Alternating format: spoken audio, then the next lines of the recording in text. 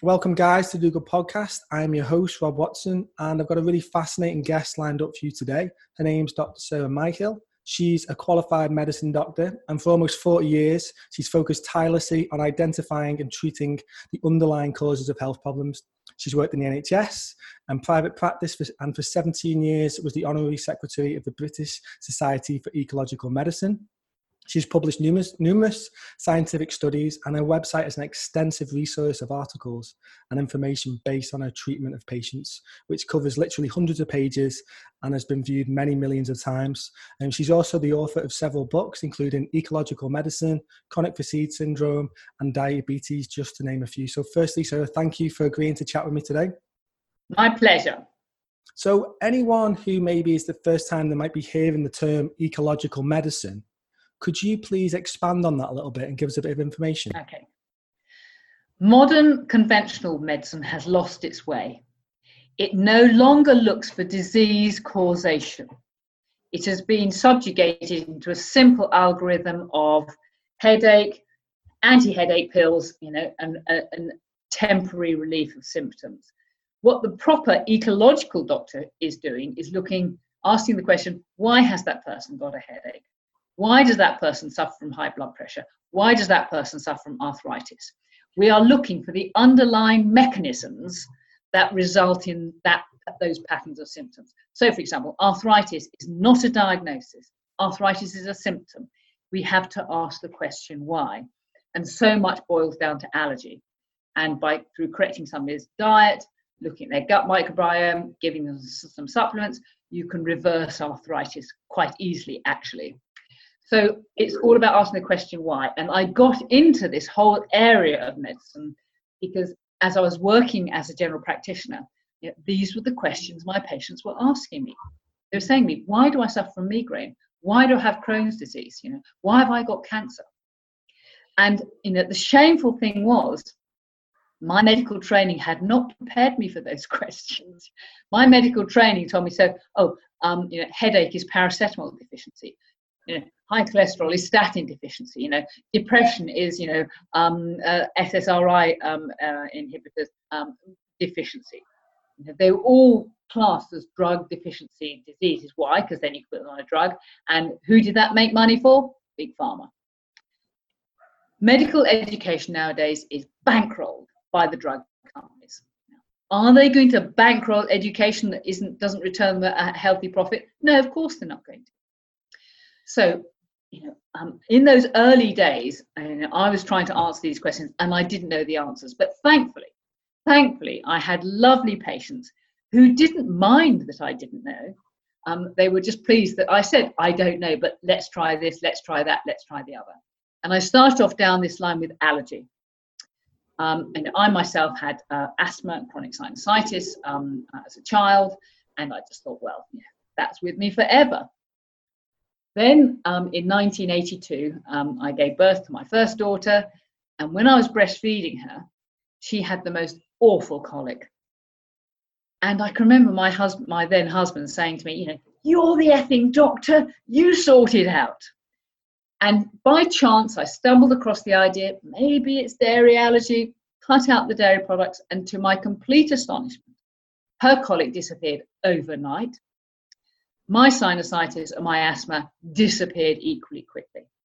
And when I went to look, is that in the medical textbooks anywhere? It was nowhere to be found. And here we are, 3 incredibly common conditions. 1 in 10 of the population probably suffers from these. And there was nothing about this in the medical textbook. And that's the moment when I suddenly realized you've got to start thinking for yourself. You've got to start being a proper medical detective. You've got to start asking the question why. And through allergy, I learned that so much irritable bowel syndrome, Crohn's disease, arthritis, migraine, as I've mentioned, irritable bladders, so many conditions, acne spots were related to allergy and diet. But the real challenge came, and this is a challenge I am still struggling with. The real challenge came in treating patients with chronic fatigue syndrome and ME. Because and I had good people coming to me. I had world-class athletes, England cricketers, England footballers, top performing athletes coming to me with severe fatigue, who did not like being told it was all in the mind, because that's what the psychiatrists do. They said it's all in the mind, some cognitive behavior therapy, some graded exercise, and all will be well. And it didn't. Not only does it not work, it actually makes them worse. So what are we going to do for these people with chronic fatigue syndrome? And that was the beginning of my ventures, I suppose, into chronic fatigue syndrome and ME, trying to work out the underlying reasons why. Would you like me to talk about those? Yeah, please do. Yeah. Okay. The key point to remember about chronic fatigue syndrome and ME is they are not diagnoses. They are clinical pictures. Again, this is a major stumbling block for doctors. They call something arthritis and they think that's a diagnosis. They call something Parkinson's disease and they think that's a diagnosis. They call something multiple sclerosis and they think that's a diagnosis. It is not a diagnosis. It is a clinical picture. You always have to ask the question, why?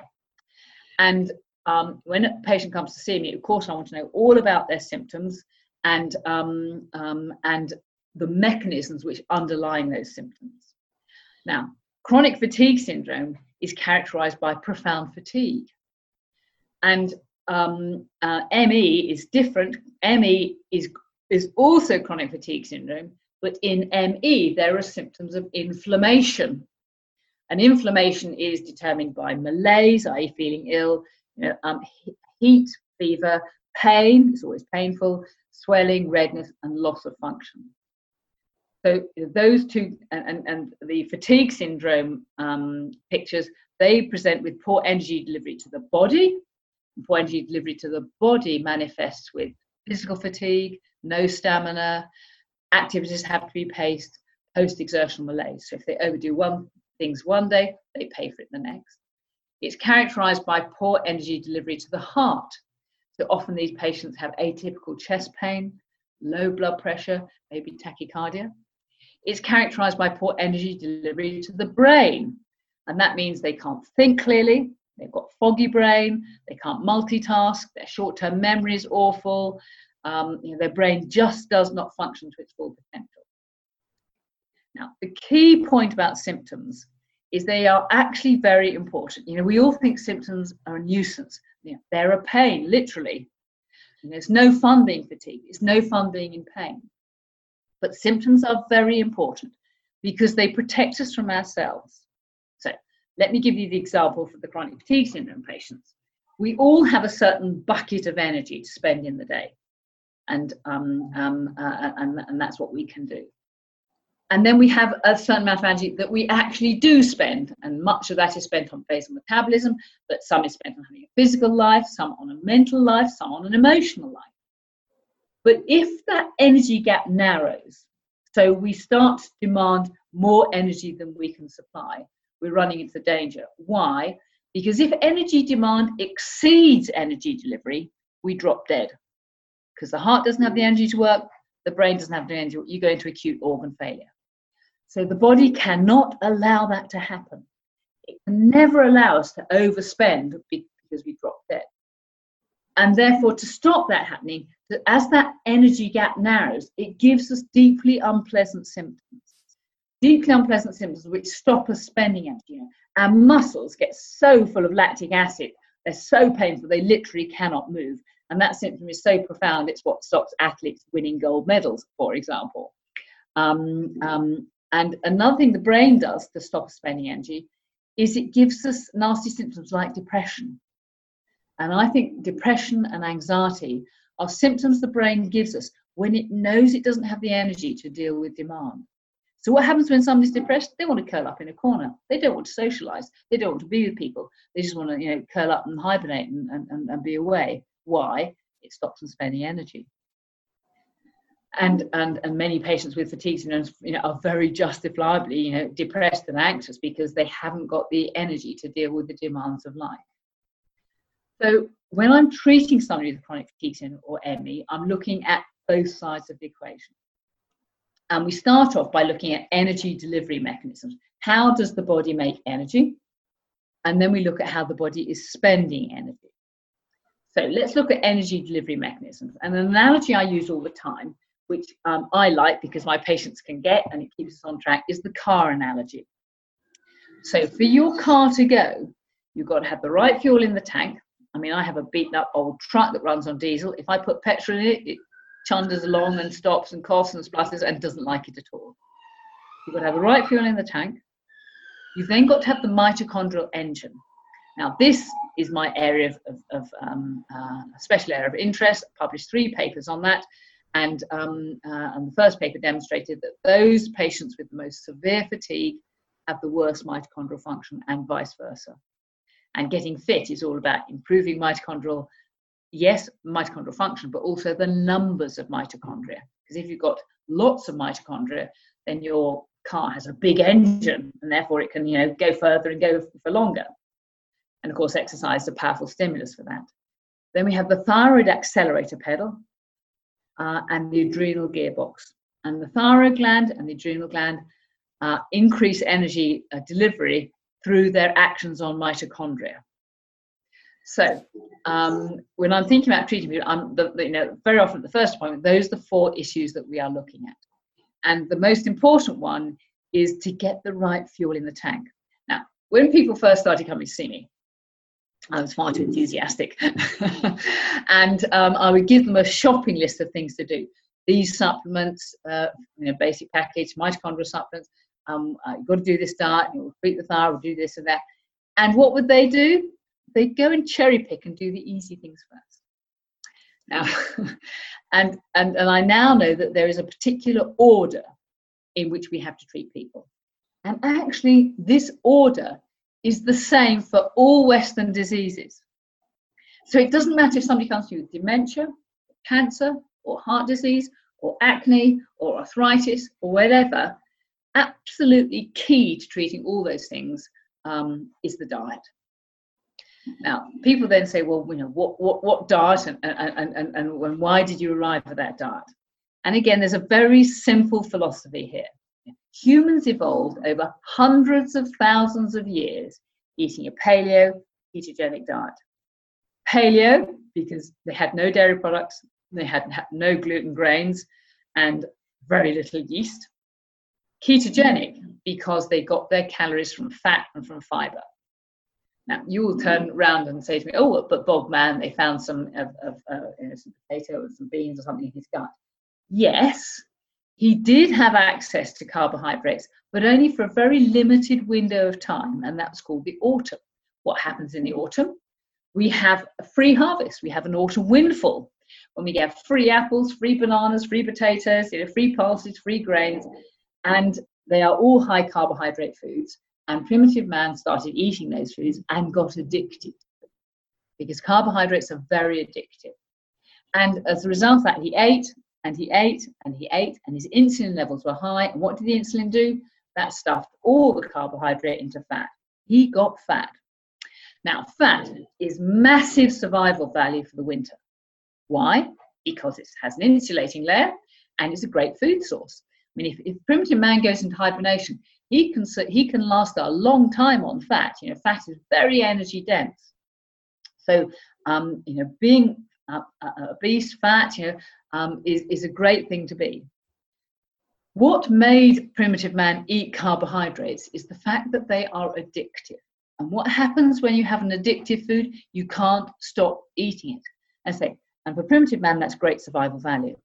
But of course, the autumn harvest came to an end. The potatoes went rotten, the grain disappeared, the fruit went rotten, and he had to return to his paleo ketogenic diet. He had to return to feeding himself as the results of hunting, fishing, and that's what sustained him through the winter until the next year came round. Now, the trouble with modern life is that we still have that addictive gene. We still eat carbohydrates in an addictive way, but we eat them all year because we can. The food processors, the farmers, absolutely realize that we are addicted to carbohydrates, and that's what they provide. You want to sell something, make sure it's an addiction, because you can be assured of a good market. Now, I'm told that cigarette sales are as good as that. Cigarette companies are making more money than they've ever made because they don't spend any on advertising these days. But because people are addicted, they go on smoking. And it's the same with sugars and carbohydrates. people eat them in an addictive way. And that causes all sorts of problems. It's called metabolic syndrome. So you get immediate problems when you eat carbohydrates, your blood sugar goes up, and therefore insulin is poured out, and therefore your blood sugar comes down. The brain panics because it thinks it's running out of fuel, and it sends out adrenaline. And we get these terrible symptoms of hypoglycemia, which is an adrenaline effect. But what does that adrenaline also do? It puts your blood pressure up. So the treatment for hypertension is a paleoketogenic diet. It also means that if you're eating carbohydrates all the time, you're running high sugar levels and high insulin levels. What does that do? It makes you fat. And after years of that, you will develop metabolic syndrome, you will develop pre-diabetes, and then you will become diabetic. And I learned the other day that in America, the diabetes and pre-diabetes now afflicts more than 50% of the population. It's a major health disaster. And we now know that those conditions, high sugar, high insulin, drives heart disease, cancer, and dementia. And guess what dementia is now being called? Type 3 diabetes. It's diabetes of the brain. So the first thing I have to do with my patients who have chronic fatigue syndrome is put the right fuel in the tank. And that fuel is ketones. And we get ketones by breaking down fats. And we get ketones through the fermentation of fiber in the large bowel. They produce short-chain fatty acids. Now, that doesn't mean there'll be no carbohydrates in the diet. There, of course, are some. Even if you eat, beans and some meat and some fish, the body can convert that to sugars. But the point is, it's much tinier doses. And so the first thing I do for my patients is I absolutely insist, and this is non-negotiable. I become vicious, bossy, nasty. I now know they must do a paleoketogenic diet for reasons of allergy and for reasons of the correct fuel. Now, I've even written a book about it. It's called the PK Cookbook. So that details the sort of foods you can have and how you prepare them. But what has been very helpful is one of these gadgets. I don't know if people are watching the podcast and they can see me, but it's a ketone breath meter. And it's a very good way of making sure you are in ketosis. Now, okay, they cost 35 quid, so they're not cheap, but you can get hundreds of tests out of it. And what you do is you turn it on, and it takes a few seconds to warm up. So it gives you a countdown from 20 to 0. When it gets to 0, it beeps at you. You then blow into it, and then it beeps again, and you stop blowing into it, and it gives you a reading. And I like my patients to be in ketosis, and they should be in ketosis all the time. So here we go. Sometimes it takes another 20 seconds to warm up. But the point about the ketone breath meters is you can blow into it, and it takes 20 seconds to do. You can blow into it after every meal to make sure that that diet is right for you. Because what people want to be told is, oh, you can eat this. Hang on, here we go. Okay, so it beeps a second time, and it gives you a few seconds to come up, and then there you go. I'm blowing 9.5 parts per million of ketones. So I'm well in ketosis. So I've done the diet sufficiently thoroughly. But everybody's different. Men can often get away with more carbohydrates than women. If you're an athlete, you can probably get away with more carbohydrates than a non-athlete. But so there isn't a diet where you can eat this and you can eat that and you can eat the other. It's a diet of you can eat everything. It's a question of degree. And in the PK Cookbook, I detail the sort of foods that you can get away with very easily. You can have a lot of them. My paleoketogenic bread, for example, which looks like bread. It's got great texture, but it's made from linseed. Pure of linseed, 2% carbs. Again, in the book, there's a whole chapter about the dairy alternatives you can have. Now, in the early 1980s, when I was breastfeeding my daughter, the only dairy alternative was this rather awful kind of tasteless grey liquid, which was called soya milk. We now have much better milks. We have delicious coconut milks. We have delicious coconut cheeses. We have delicious the vegan block butters. We have delicious coconut yogurts, which are dairy-free and low carb. So I now can have a cheese roll if I want to. I don't feel deprived anymore. in fact, the PK diet has never been easier to do. And really, there's no excuse for not doing it other than addiction. And people are eating carbohydrates all the time. They are addicts. You know, they get relief from their symptoms when they eat them, and then they get withdrawal symptoms, and they have to snack, and then they get withdrawal symptoms, and they have to have something for lunch, and they have something. They're constantly snacking throughout the day, and that is a metabolic disaster. And it's also a disaster for the gut, because this brings me on to my next, subject where this diet is so awful, which is the fermenting gut. Now, the human gut is almost unique in the mammal world, because the upper gut is a sterile digesting gut, so allows to eat meat and fat. The lower gut is a fermenting gut, and that allows us to deal with fiber. So when carbohydrates come along, if we have too many of them, then we overwhelm our ability to deal with them. We overwhelm our ability to digest and absorb them sufficiently, and the microbes move in. And bacteria will happily ferment sugars and starches. Yeast will happily ferment sugars and starches. And that results in a whole load more problems. First of all, because when you take nutritional supplements, and because of modern agriculture, we should all be taking a good multivitamin and a good multimineral. If you're taking those and you've got an upper fermenting gut, you're just feeding the bugs, because they're as hungry for micronutrients as we are. So the first thing that happens is you malabsorb. So we end up with people with low levels of B12, low levels of B vitamins, low levels of minerals. In fact, low levels of minerals is almost universal. The second problem is that those microbes will ferment sugars to produce toxic substances. So if you've got yeast in there and you feed it sugar, it will ferment to produce alcohol. Now, if you gave me a glass of wine for breakfast and lunch, I wouldn't be able to function. I'd be completely, doolally. But it's not just alcohol. There are propyl alcohols, butyl alcohols. There are delactate, ammoniacal compounds. There's a whole range of nasty chemicals that are produced. And the drainage, the blood from the gut goes via the portal vein to the liver, and the liver has to sort out this toxic soup. And guess what? That requires a lot of vitamins and minerals. It also requires a lot of energy. So just to give you an example of how much energy the liver uses, at rest, the brain uses, although it just weighs 2% of body weight, it uses about 20% of the total energy that we're generating in the body. The heart at rest uses about 7% of all the energy that we're generating in the body. The liver uses what the heart and the brain combined. The liver consumes 27% of all the energy that we generate, which is a massive amount. So if you've got a toxic gut, you've got a liver which is using up all the energy, a huge chunk of the energy that the body's producing, and a huge chunk of all the raw materials that the body requires. So that is a huge drain on the system.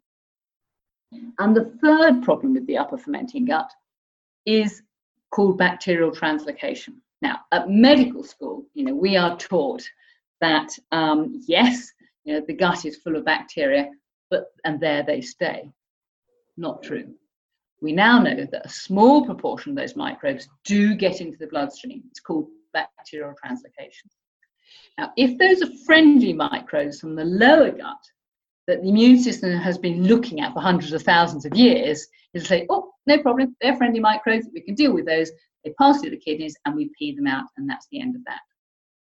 But if they're unfriendly microbes that the immune system is not used to looking at, it starts to react against them. And when it reacts against them, that's called inflammation. And the inflammation will occur wherever those microbes end up. So if they get stuck in your muscles and connective tissue, we call that fibromyalgia, which is a part of CFS and ME. If it gets stuck in your skin, it can drive chronic urticaria or rosacea or acne or maybe eczematous rashes. If it gets stuck in your lungs, we call that intrinsic asthma. We know that both Crohn's disease and ulcerative colitis are associated with an abnormal microbiome. So there may be the inflammatory reactions in the gut are driven by that. So a huge amount of pathology results from the fermenting gut. So I do like my patients to take nutritional supplements, but there's no point taking them while they're fermenting, because you're just feeding the bugs and making everything else worse. So we have to get rid of those microbes in the upper gut. And how do we do that? Well, first of all, you stop feeding them. If you're eating sugars and carbohydrates and starches, you are feeding those microbes. So, that's a complete disaster. So the paleo-ketogenic diet is based on fat and fiber. Now, microbes cannot ferment fat. How do I know that? I can put a lump of lard in my fridge and it's there for months and doesn't go bad or off or gets bugs growing on it. But you leave carbohydrates around the place and they go rotten very quickly.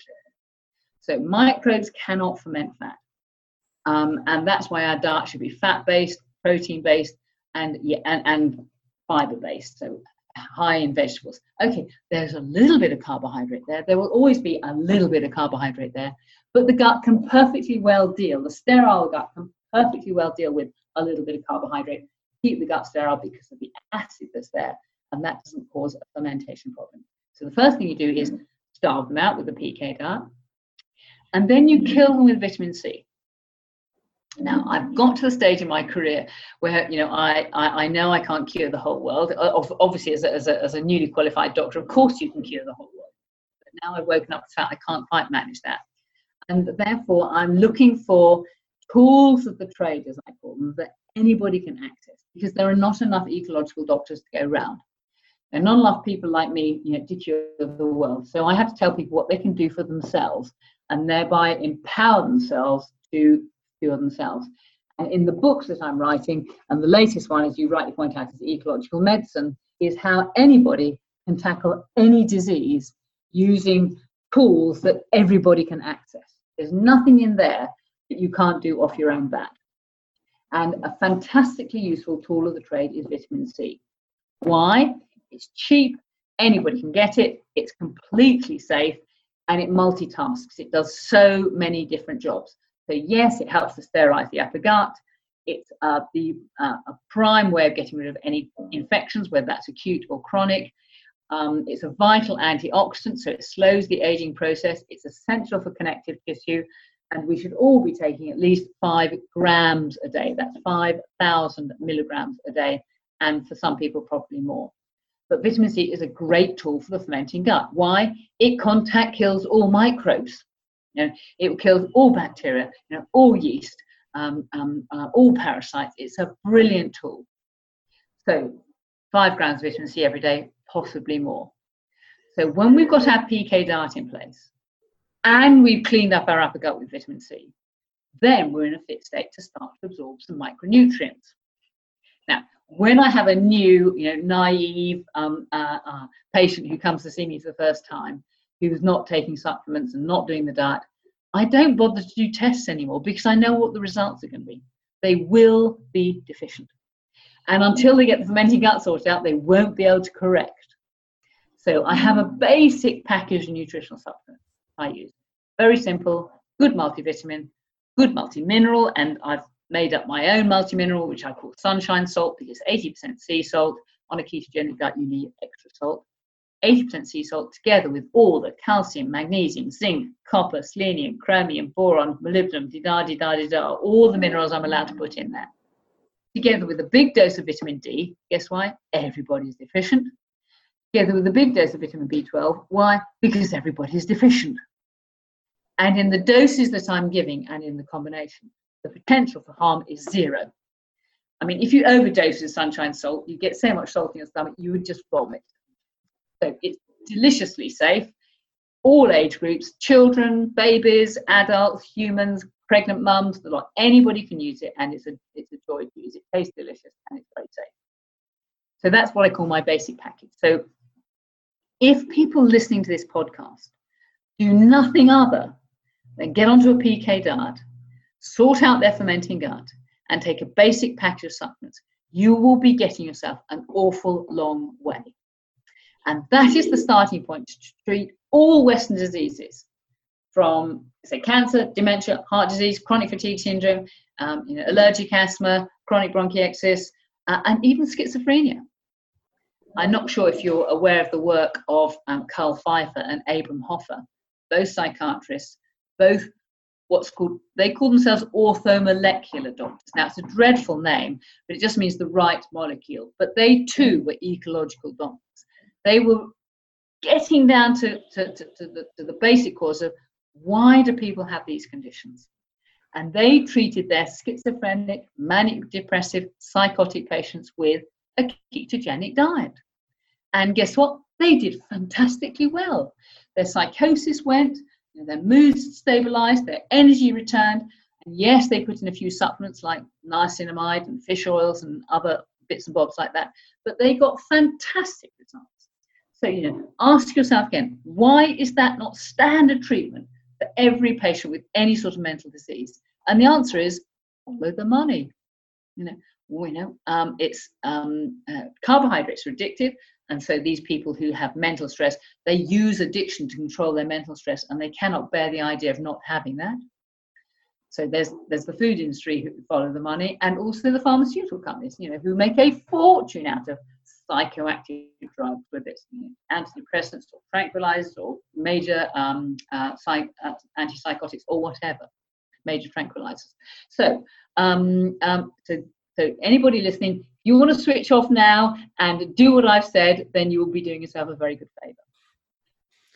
But we then move on to the next phase. So now we've just talked about the fuel in the tank, and that's diet, BK diet, and micronutrients. Now we move on to the mitochondrial engine. For years, I've worked in very close collaboration with the most brilliant biochemist ever, called John McLaren Howard. And it was in the early 1990s, mid-1990s, that I kind of said to him in a rather nervous moment, is it possible that mitochondria are implicated in chronic fatigue syndrome, because they are the engines, they are the energy suppliers to the cells? Mitochondria was a subject that, yes, we are taught about mitochondria at medical school. At second MB, we do biochemistry, and you have to pass the biochemistry exams. And biochemistry is, at that stage, as far as I understand, that was dead boring. It's just something it's just a box you had to tick. So you'd mug it up the night before, you'd struggle through your biochemistry exams, hoping you get enough points to pass, and then you forget it all the next day. And of course, central to biochemistry were mitochondrial function. And the reason we forgot about it is because mitochondria had no clinical application. Nobody said mitochondria are implicated in heart failure, mitochondria implicated in dementia, mitochondria implicated in diabetes. All things we now know is absolute fact. They are implicated in all those pathologies, but that was not known in the 1970s. So I said to John, is it possible to measure mitochondrial function in patients with chronic fatigue syndrome and ME? And bless him, he came up with the most fantastic test. And I've now done 1,036 of those tests, and the results are very consistent. They are so consistent that we don't need to have that test to treat mitochondrial dysfunction effectively. And mitochondria can go slow for a number of reasons. They may go slow because there's the wrong fuel in the tank. So the starting point to treat mitochondrial dysfunction is a ketogenic diet. Mitochondria like to run on ketones. That is their preferred fuel. Then mitochondria can go slow because they're deficient in a micronutrient. And what we find is there are 5 common rate limiting steps. So mitochondria will go slow if you're deficient in magnesium, coenzyme Q10, acetyl-L-carnitine, niacinamide, which is vitamin B3, and D-ribose. And the details of the doses of things that you need to correct that are all in ecological medicine. I'm not going to go through those now because they're standard. So then you need to take supplements to help your mitochondria to function. Then mitochondria may be going slow because they're poisoned by something. And again, I twigged with this because when I moved to Wales, I'm working, I think 10 years in NHS practice in Wales with a farming community.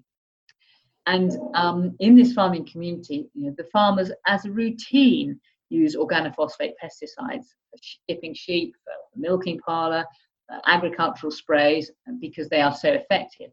But they poison farmers. And the business of making energy is called oxidative phosphorylation, and organophosphates block that extremely well. So guess what? These people end up with a chronic fatigue syndrome. So usually you can get clues from the history as to what's blocking mitochondria. So, if they've farmed with sheep dip, A fireman who's been exposed to smoke fumes, that will inhibit mitochondria. Aerotoxic pilots, I don't know if you're aware, but cabin air is drawn in over the engines, and if the oil seals are less than perfect, then you will pump engine fumes into the cabin. Now, jet engines function about 700 degrees, very hot. And to stop the oil seals, burning, they add an additive called tricresulphosphate, TCP, which is an organophosphate. It's incredibly toxic. And I've seen any number of airline pilots who have been poisoned by organophosphates. It's a very dangerous business. The last thing you want is the pilot of your airplane being poisoned and being knocked off or knocked out. And it may well be that explains many, major, otherwise inexplicable aircraft events. But from the history, you can get clues as to if somebody's been poisoned. And if they have, yes, you have to put in place, measure what they've been poisoned by, and put in place the relevant detox rate. So if you've done all those things, there's no reason why the mitochondria can't work well. So we then have to move on to the control mechanisms of the mitochondria. And that's the thyroid accelerator pedal and the adrenal gearbox. And guess what? If your car's going to go efficiently, you need both.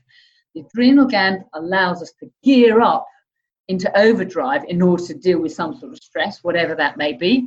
So I'm quite sure that when Steve Redgrave was rowing his, Olympic, events, his adrenaline was in the sky, and his thyroid and his other adrenal were in the sky in order to ensure maximum output from his super fit mitochondria. So we gear up to deal with stress. Now, of course, you can't sustain that unremittingly. If you gear up to deal with stress, then you have to have some, downtime subsequently to allow the system to recover. But the adrenal gland function is essential, and the thyroid gland is essential, because the thyroid is the accelerator pedal of your car. And again, both adrenal hormones and thyroid hormones manifest through mitochondria. If the mitochondria aren't working, then there's no point sorting the thyroid and adrenals out, because you're flogging a dead horse. You can't beat up, you can't make something go faster that is already in a crippled state. So I now know that there's a certain order about getting people well. First, you have to get the diet right and the fermenting gut.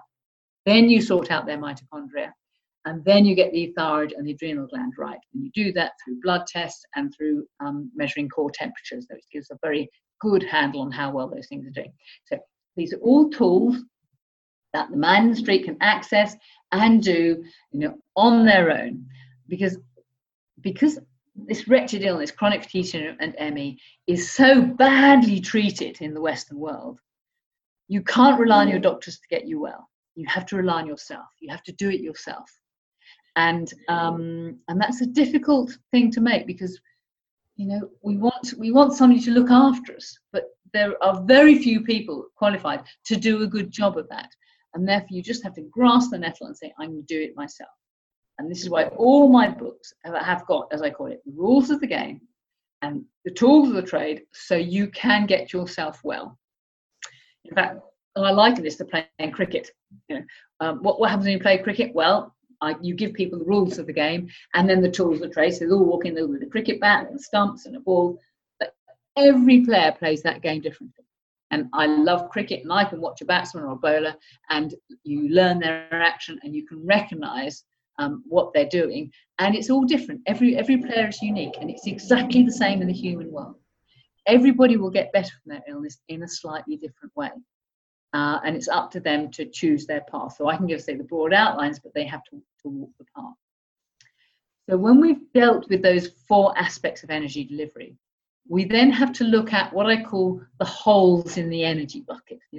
Is the body wasting energy in some way or another?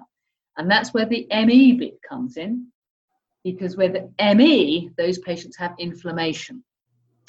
And inflammation occurs when the immune system is busy. And the immune system can be busy for reasons of allergy or autoimmunity. And we touched a little bit on allergy earlier. But most commonly in ME, it's busy because it is fighting a chronic infection. And many ME patients, their illness is triggered by an infection from which they never recover. Now, the one that comes up in top of the pops time and time and time again is Epstein-Barr virus, or glandular fever, or as the Americans call it, mono. That is a really nasty virus, and it must be taken seriously. An acute glandular fever, in my opinion, is very poorly treated by the conventional doctors, who think it's a bit of a joke. It's acquired, it's called the kissing disease, it's acquired through saliva, often picked up at university, or often triggered at university, because that's when the kids go out and they start socializing, they start making love and having sex for the first time, and they pick up this nasty, nasty infection. In fact, if you test people, 90% of the population will have had Epstein-Barr virus at some stage in their life. It's only a few of them that go down with it. And those few are the people whose immune system has been compromised. The immune system doesn't work well because they're not sleeping properly, perhaps. They don't have the raw materials. They have a poor diet. Maybe vaccination, because vaccination destroys the good immunity. So there are any number of reasons why the immune, or vitamin D deficient, or vitamin C deficient, any number of reasons why the immune system may not be functioning properly. Now, one of the problems with acute febrile illnesses, if you phone out your GP and say, "Oh, I've got flu," "Oh, I've got Epstein-Barr virus," "Oh, I've got a cold," or whatever, what would the GP say? "Oh, take lots of paracetamol, take lots of aspirin, and you'll feel much better." But what do those drugs do? They suppress the immune system. They're called non-steroidal anti-inflammatories. They stop the immune system doing its job. So it's like sending somebody into battle and tying their hands behind their back, so they can't fight it. They stop you running a fever. And a fever is a very good way of dealing with acute infection. And then say, "Oh, you'll be fine, get on back to work." No, if you've got an acute illness, you should rest. You should rest up, keep warm, give as much energy to the immune system as you possibly can to allow it to fight the good fight, get rid of the virus, and carry on with their lives without carrying a chronic infection. So the commonest, let's say, a viral trigger is Epstein-Barr virus, but any of the herpes viruses can trigger a chronic fatigue syndrome, and believe you me, they do. So shingles or chickenpox, varicella zoster virus, is very good at triggering a chronic fatigue syndrome. Herpes 1 and 2 are certainly associated with roseola, May, cytomegalovirus. These are all herpes viruses. And the herpes viruses all target the immune system and the brain. So, no wonder we get problems with them. But any viruses can do it. Coxsackie virus can do it. Influenza virus can do it. There are many viral triggers. And then we have to look for the bacterial triggers. And of course, there are two that stand out head and shoulders above all the others, and that's Lyme disease and Mycoplasma, which are becoming increasingly common.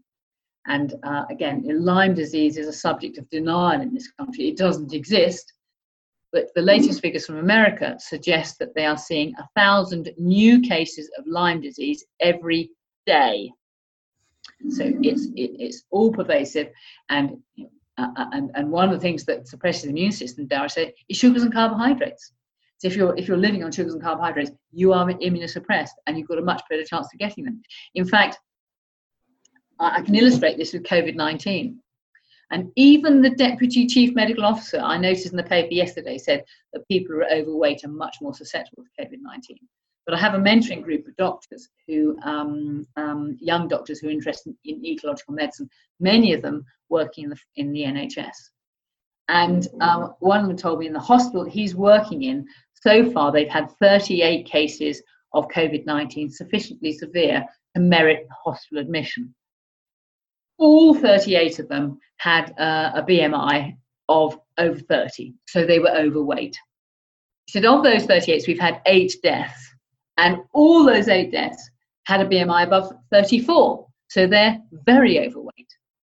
Now, it's not that the fat causes the problem, it's how you get to being fat that's the problem, and how you get to being fat is by eating lots of sugars, eating lots of carbohydrates, and having high insulin levels. So the first thing you can do to protect yourself against COVID-19 is do a paleo-ketogenic diet. In fact, that's the best thing you can do to protect yourself from all infection. It is the starting point. there are other factors like vitamin D. Vitamin D is highly protective against COVID-19. Again, one paper published recently, experiences of one doctor dealing with COVID-19 who measured the vitamin D level in all his patients. Now, when the vitamin D level was 17 nanograms per mil or less, the mortality was 100%. When the vitamin D level was 24 nanograms per mil, the mortality started to fall. By the time your vitamin D level was 34 nanograms per mil, the mortality from COVID-19 was 0. So there's a straight line relationship between vitamin D levels and mortality from COVID-19. You know, it would have been much cheaper to issue the whole country with daily dose of vitamin D than, you know, furloughing, shutting it down, and all that. Because with good vitamin D, you are well protected. Same with vitamin C. Vitamin C is essential for immune function. Again, 2 studies published recently, one in Wuhan in China, one in New York, where the very severe COVID-19 patients were given 10 grams of vitamin C intravenously over 24 hours. What was the mortality from that? 0. Everybody survived. So again, vitamin C, highly effective. Why? A, it kills virus directly. B, it prevents the cytokine storm. And it's the cytokine storm that actually killed people. And the third thing I like to use is iodine, because iodine greatly reduces any loading dose of virus you may get. And again, if you get a big loading dose, you're much more likely to get symptoms than if you have a little loading dose, because the immune system can't catch up. So I've gone sideways a little bit, I know now, but any acute infection can be treated in exactly the same way. Do not symptom suppress with medication. Now, let the body run a fever, because fever kills microbes. Now, don't give cough medicines which stop you coughing. And guess what? Coughing expels, gets rid of the virus. It reduces the infectious load. Don't stop diarrhea. What does diarrhea do? It cleans out the gut and gets rid of the infectious loading dose. Di-da. So and the body has evolved fantastic systems for dealing with acute infection. And it's done that over hundreds of thousands of years. And guess what? Here we are today. We've survived. We've survived all those infectious insults, many of them. So that's the bacteria. I know I've skipped around a bit, but so the 2 major bacteria, let's say Lyme and Mycoplasma, and then the third group are the fungi. And again, it's a simple test. We can do that for that. It's a urinary test that gives a very good handle on one's body's loading dose of fungi. So I kind of try to condense the whole of the treatment of chronic fatigue syndrome and ME in I don't know how long we've been talking for, but that's it. So have you got any particular questions you want to ask me about any one aspect of those regimes which I haven't been clear about, or you think your listeners might be interested in exploring further? Well, first of all, it's incredibly fascinating. And also, the thing that I take from this more than anything is how empowering it is for the individual. Because we live in a society where, like, for instance, if you watch you watch TV and the adverts, one of the adverts come on, 1 in 2 people in your life will catch cancer. Now, it makes it seem like it's a toss of a coin, when in fact, actually no, and that's when it becomes very disempowering, and you feel like, well, what can I do? And then you're just handing yourself over to the medical establishment to say they'll fix you. But actually, if you do the things that you speak about, you're not going to even, and if you do, you're going to cure yourself. Well, I'll just talk about cancer briefly, if you will let me. The fact of the matter, and a patient asked me this very question today, is there a blood test for cancer? And I said no, because every second of our lives, external forces, radiation, whatever, is creating 10,000 DNA mutations every second. So the fact of the matter is we are throwing up abnormal DNA all the time. Now, we have a fantastic system for healing and repairing that DNA. It's called DNA repair and DNA ligase and DNA repair, which goes up and down our DNA, fixing all those faults. But of course, some cells will get away and start to be cancerous. But guess what? The immune system is fantastic at nipping them in the bud. It's called immune surveillance. And so the immune cells are going, oh, that's abnormal, we'll kill it. Oh, that's abnormal, we'll kill it. And the immune system does a great job. But as I said earlier, cancer cells can only run on sugar. if you're eating a high carbohydrate diet and you are feeding those cancer cells, then suddenly, they're getting away faster than ever. And can the immune system keep up? What does the immune system need? It needs energy to fight the cancer cells and it needs the raw materials. And if you've got a fermenting gut, you've not got the raw materials. So, Western lifestyles and diets are making us progressively more immunosuppressed. And they're eating lots of sugars and carbohydrates, which feed the cancer. So the number of cancer cells are growing all the time.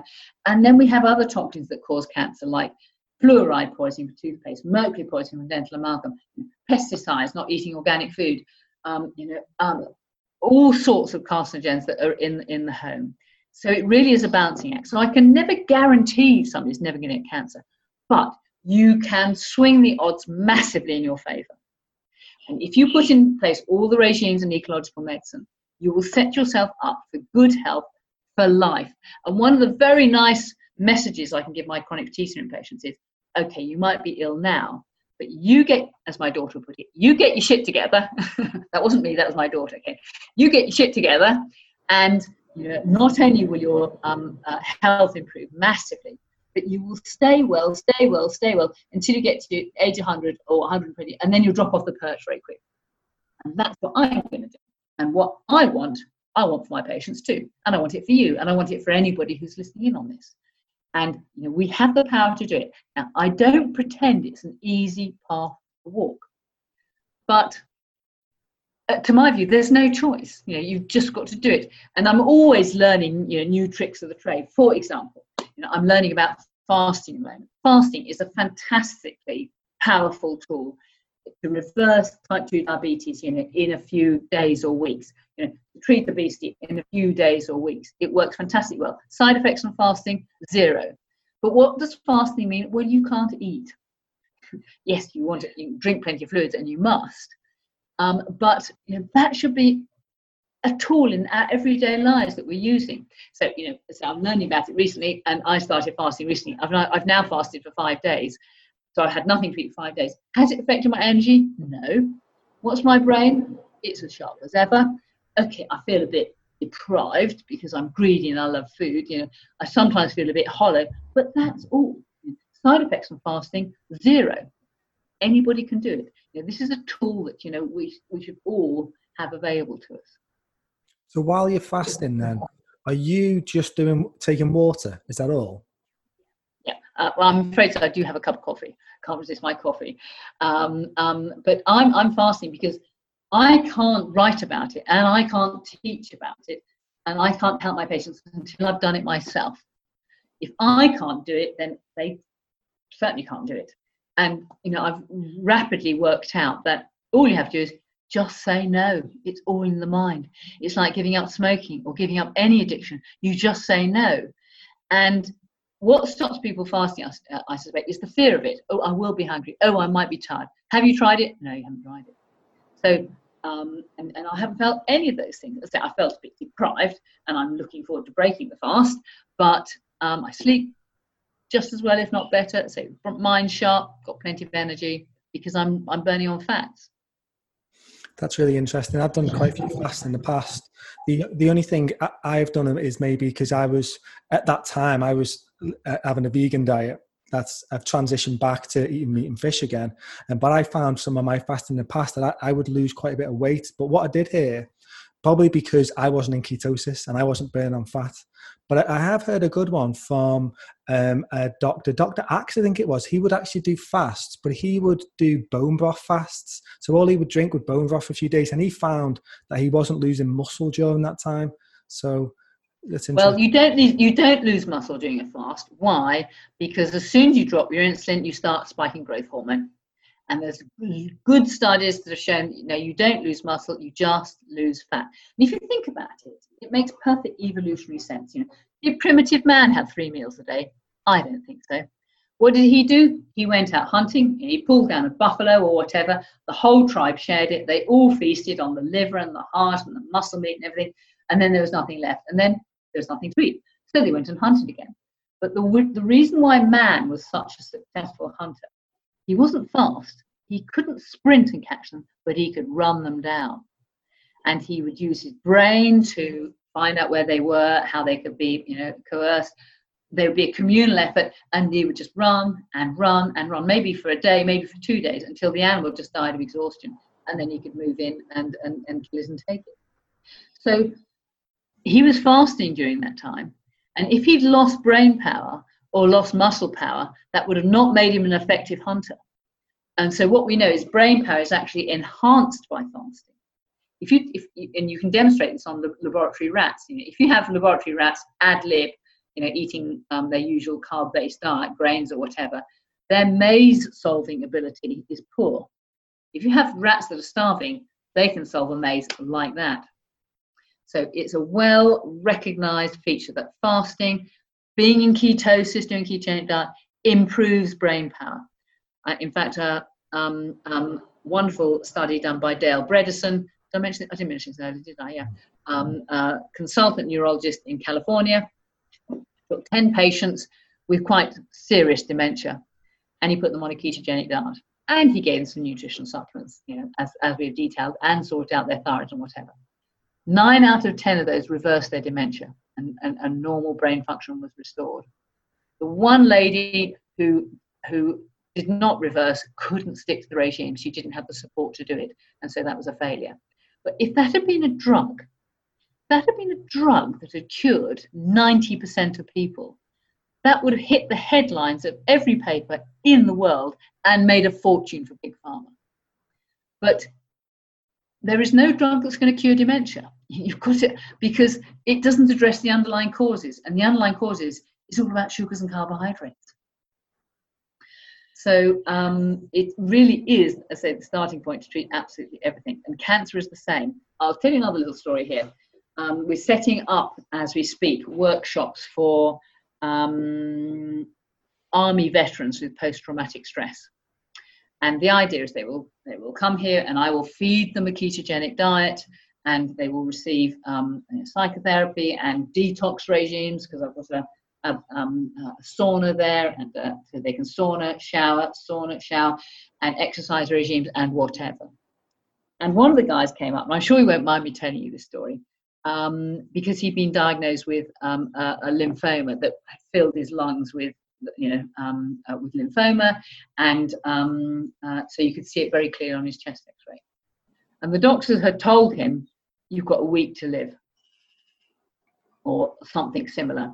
And it's too late for chemotherapy, it just won't work. And it just so happened he was coming here the next day. So we put him on a ketogenic diet. I gave him a ketone breath meter, high dose vitamin C to bowel tolerance, my normal package of nutritional supplements. And that was about 5 weeks ago, I suppose. He had a friend of his who was in the medical profession, and he said, let's X-ray you again, because you've been sent home to die, but let's check again. I've just seen his X-ray, lungs are clear, the tumour's gone. And the doctors if he'd listened to those doctors, he'd be 6 foot under by now. So now I don't say I see a lot of cancer patients, I see a few, but those cancer patients that I do have, guess what? They're absolutely fine. They're ticking along, no problems. One patient is a guy with a malignant brain tumor, glioblastoma, which is a very nasty brain tumor, aggressive, and he had all the radiotherapy, all the chemotherapy, no more treatment. He's doing ketogenic diet, he's still running his farm. So the power of diet is massive, and it gets greatly underplayed. And I do understand the doctors in the NHS, they're completely overwhelmed, and all they can do is shovel out the standard modalities of surgery, radiotherapy, chemotherapy, and that's it. And if a patient says to them, "And what about my diet?" what they usually say is, "Go and get as fat as you can." So what that means is when they get into the anorexic phase of cancer, the wasting phase of cancer, they might live a bit longer. Eating sugars and carbs just feeds the tumor and fires it up. Don't do it. Yeah, absolutely. So are you hopeful of things turning around for society as a whole, or do you because you talked about Big Pharma, and we see, as you say, follow the money, and there's a lot of issues. And I think what's coming up from COVID-19, if you look in the press, there's not very many empowering information about diets and lifestyle and supplementation and removing toxins from our body. And obviously that machine's pretty powerful, but I also, the internet's available, and you set up for yourself.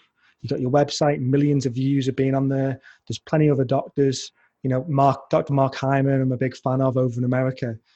So I'm very hopeful in a way. And I think, like you say, the biggest thing is giving people the power to do it themselves. But it's also not easy, because that takes a transformation, because we've been used to just going to the doctor thinking, I'll take these pills and that's the answer. I know, it's too easy. No, but my view is this is not going to be a top-down revolution. This is going to be a bottoms-up revolution. And this is why I'm very happy to do podcasts like this, because I've tried changing the doctors from the top down and failed miserably over 40 years. So now I'm speaking to as many people in the street, normal people, who are getting about their daily lives, and empowering them to do it. And the point being is that those who've got the intelligence to work it out, those who've got the discipline to put it all in place, will survive. Because believe you me, this will not be the last pandemic. There will be others, and they will be much nastier, or they may well be much nastier than this one. If you've got all these things in place to improve your immune system, and PK supplements, you will survive a future pandemic as right as rain. And so when the population of the world gets hacked down by disease, and throughout evolution, the population has been controlled by disease. The biggest single cause of death from an evolutionary perspective is cholera. Massive numbers of people have died from that. But if you put all these things in place, you will survive and your family will survive. Now, I can't think of a better incentive to put these regimes in place than that. Absolutely. And I know from my own health journey, when I've put myself in a good place, like, life is so much better feeling well. Most of us, a lot of us, it's a struggle. It's what you can be waking up, you're in pain, all sorts of stuff. And it can just seem like a slope downhill, when actually doing the things that you're talking about and other doctors are talking about, like you say, I want to live to 80, 100 and then all of a sudden fall off a cliff. I don't want to have a 10, 20 year sad, lonely decline of a lot of pain and a lot of fear. So yeah, it's incredible to hear some information. And also on the other side, I'm not sure if you're aware of so Rob Wolf and Diane Rogers. Yes. Who yes. They've got a new documentary that's coming out called Sacred Cow, all about regenerative agriculture. And, there's been a lot of movement in the past few years about, the vegan movement and Cowspiracy and a lot of them documentaries. And I watched them myself, and I was like, wow, this is the way to go. But from my own health journey, realizing that actually I went 4 years without eating meat and fish. And when I was looking at my markers, I was deficient in all sorts of nutrients. And it was shown to me that it seemed the best diet for me was to be eating, meat and fish again. What your ancestors have done for the last few 100,000 of years, because that's what our gut has learned to deal with and our body learned to run on. And when somebody said to me, I did a workshop the other day, and somebody said to me, what's the evidence that the paleo ketogenic diet is effective? And my response was, about 200 million years of evolution. Is that long enough for you? Absolutely. Now, if some people are listening to this, and I know friends who are vegan and stuff, is it possible to do the PK diet, as a vegan? You can, but it's limiting. Yes, okay, there's lots of fiber, but most vegans power themselves with carbohydrates. So it's pulses, it's nuts, it's seeds, it's grains, and all those will spike your blood sugar. And I do know that veganism is a major risk factor for chronic fatigue syndrome and ME. And I do encourage all my patients to go back to an omnivorous diet. I share the same concerns that vegans do, and I'm in a very privileged position because I have my own hens, so I have my own eggs, I have my own pigs, so I have my own meat. And I share that round with as many of my friends as I can. And my pigs have a lovely life. They're grazing pigs, they're up on the hill, they're grass-fed. They live in a community. I think I've got 15 at the moment. We've just had some new piglets the other day, 6 new little piglets, which are adorable. And every so often one goes off to market in order to fill up my deep freeze and my friends' deep freezes. And guess what? The pigs don't know anything about it. As often as not, I treat them myself and process them on the farm myself. And they, one day they're trotting around eating food, and then bang, next moment they're gone. So I think it's a very humane way to kill pigs, and I hope a vegan would agree with me. because if I didn't eat meat, those pigs wouldn't have a life at all. Yeah, absolutely. And it's really inspiring when I hear that, because that's the path that I would love to go down. We're just about to get some chickens, actually. So I'm excited about that. And also, when I look into the regenerative agriculture, you realize how fundamental animals are to the land and how fundamental they are to the soil health. It's Well, crucial. what am I going to do on this Welsh hill, that's covered in grass? I can't grow vegetables on it. It's too high, it's too wet, it's too cold. But you can have grazing animals on that. So we have the best lamb around here, we have the best pork around here, we have the best beef, because it's all grass fed, and they live on the hills, and there they stay. And if they weren't on the hills, I don't know how you would farm it. Yeah, absolutely. It's absolutely fascinating, really empowering, and I'm sure my listeners will take incredible amount from this. One thing I just want to ask is in terms of on the supplements, because I've been looking and you talk about the sunshine salt, and then you got a multi-mineral mix. If you're taking them, will that 5 grams, will that be sufficient in your iodine each day? Yeah. I mean, you either have the sunshine salt or the multi-mineral mix. I started with the multi-mineral mix, which is fabulous. It's got it all, but it tastes awful. And lots of people just couldn't stomach it. So that's why I came up with the sunshine salt. But yes, it's got 1 milligram of iodine in every tub, in every 5 grams, which is your daily dose. So you're not going to get iodine deficient on that. But because iodine deficiency is so common, and underactive thyroid conditions are so common, I often recommend to my patients they take a little bit of extra Lugol's iodine every day. You can't do any harm with that. And again, it's another fabulous multitasking tool. Iodine does so much good for the body. It's necessary for skin, for breast, for hormone production, for oxytocin, for the immune system. It's a fabulous tool, and it also helps to detox. And guess what? Everybody's deficient in it. Deficiency is pandemic. Again, it's detailed in Ecological Medicine, the book. Lots of stuff about iodine. Great tool.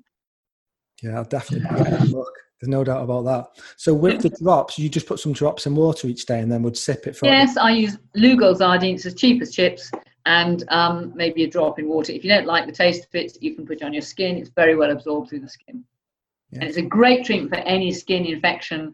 If you get a cut, ulcer, an insect bite, put the Lugol's iodine on. I tell you, it's great for insect bites. I'll just do a quick story now. I'm anaphylactic to bee stings.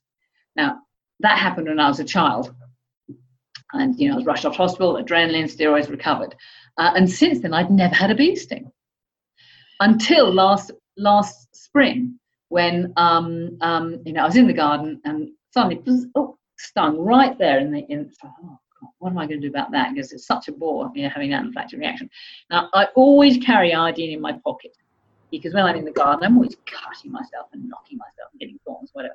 So I'll tell you, I'll lapse it with iodine. So I covered it with neat iodine, and within 2 minutes, swelling had gone, the itch had gone, the reds had gone, disappeared. And again, we get horseflies around here at this time of year. Horsefly bite, same thing. Normally, if I have horsefly bite, I get a great big reaction to it. Lapse with iodine, nothing. So it's a great treatment for tick bites, insect bites, flea bites, wasp stings. It doesn't matter. Make sure you've got it in your pocket, and you will do good. And I think about the things that you're speaking about as well with these are inexpensive items in the grand scheme of things. And like I know on my own health journey, I've probably spent thousands and thousands on tests, doctors, herbalists, naturopaths, functional medicine doctors, and it's been a journey.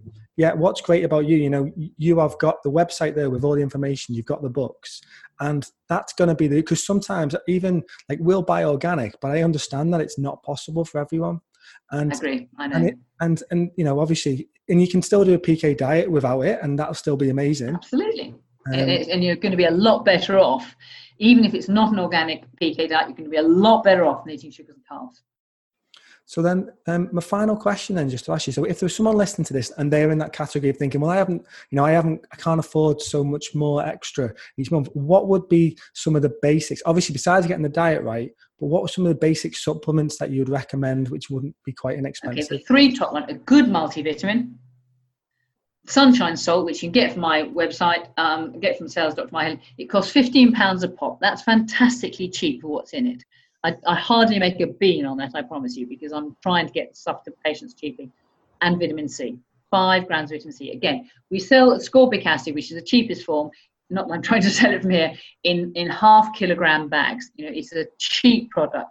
And what you do is you put it in your daily bottle of water and you slurp it through the day. So by the end of the day, it's all gone. Fantastic. You do those things and you have a very good chance of getting to that 120 or 100 and dropping off the edge like that. But it's hard work, and you just, as I said to all my friends, my patients, just do it. That sounds amazing. I think on that seems like a great way to sort of wrap up our conversation. And it's been an absolute pleasure talking to you and listening to. I've learned so much, and in some ways, it's been a good refresher for me. Because like anything, you can get excited about something. Like a year and a bit ago, I got super excited about keto, and I was going down that path and amazing. And then just slowly over time, I'm still paleo, but I'll be eating a bit more sugar and stuff, and then I'll get back into a bit of a rut. So it's nice. That keeps you on track. It keeps me on track. And believe you me, I'm as good an addict as anyone, but that keeps me on track. Brilliant. Well, thank you very much, Sarah, for your time today. Okay, Rob. Yeah. Thank you. Bye now. Bye for now. There is today's episode all wrapped up with Dr. Sarah Myhill. I think it's probably the episode that I've spoke the most least in. And I think in that ways, it's best for me just to get out of the way and leave the experts to share their wisdom and knowledge. And in this case, someone who's been in the industry for 40 years, someone who's had the foot in both camps, and very much about empowering people and just so much wisdom. And I think when I have these guests on, and like I feel so sort of empowered from it and so like ready to introduce a few things. Like I feel like I do quite a few good things from the health, but to hear some of them things and to get a much greater understanding of how the body works, the thyroid, everything. Like she's got a great analogy about the car engine running, and it's true, isn't it? It's a great one to sort of take on. But anyway, I hope you enjoyed this one as much as I have. If you have enjoyed it, please share this with a friend. It'll help to get this out, get this message out, this really important message about health and well-being and how we can empower ourselves, not just ourselves, our families, our community, so we can live a really good life and help to reverse some of the issues, some of the big issues that we are facing at this time, not just through COVID, but just generally seeing the path that we've been going down in society. And also, if you listen to it on Apple, please leave me a review. If you're watching it on YouTube, you can subscribe and click the bell button so you'll make sure that you don't miss an episode in the future. And lastly, but not least, my Patreon page, which has been going for a while, and I'm really grateful for the people that are on there that are members. Now, if you would like to become a member of this podcast, it would be amazing for me. It would help me to continue to put out more episodes with more inspiring people.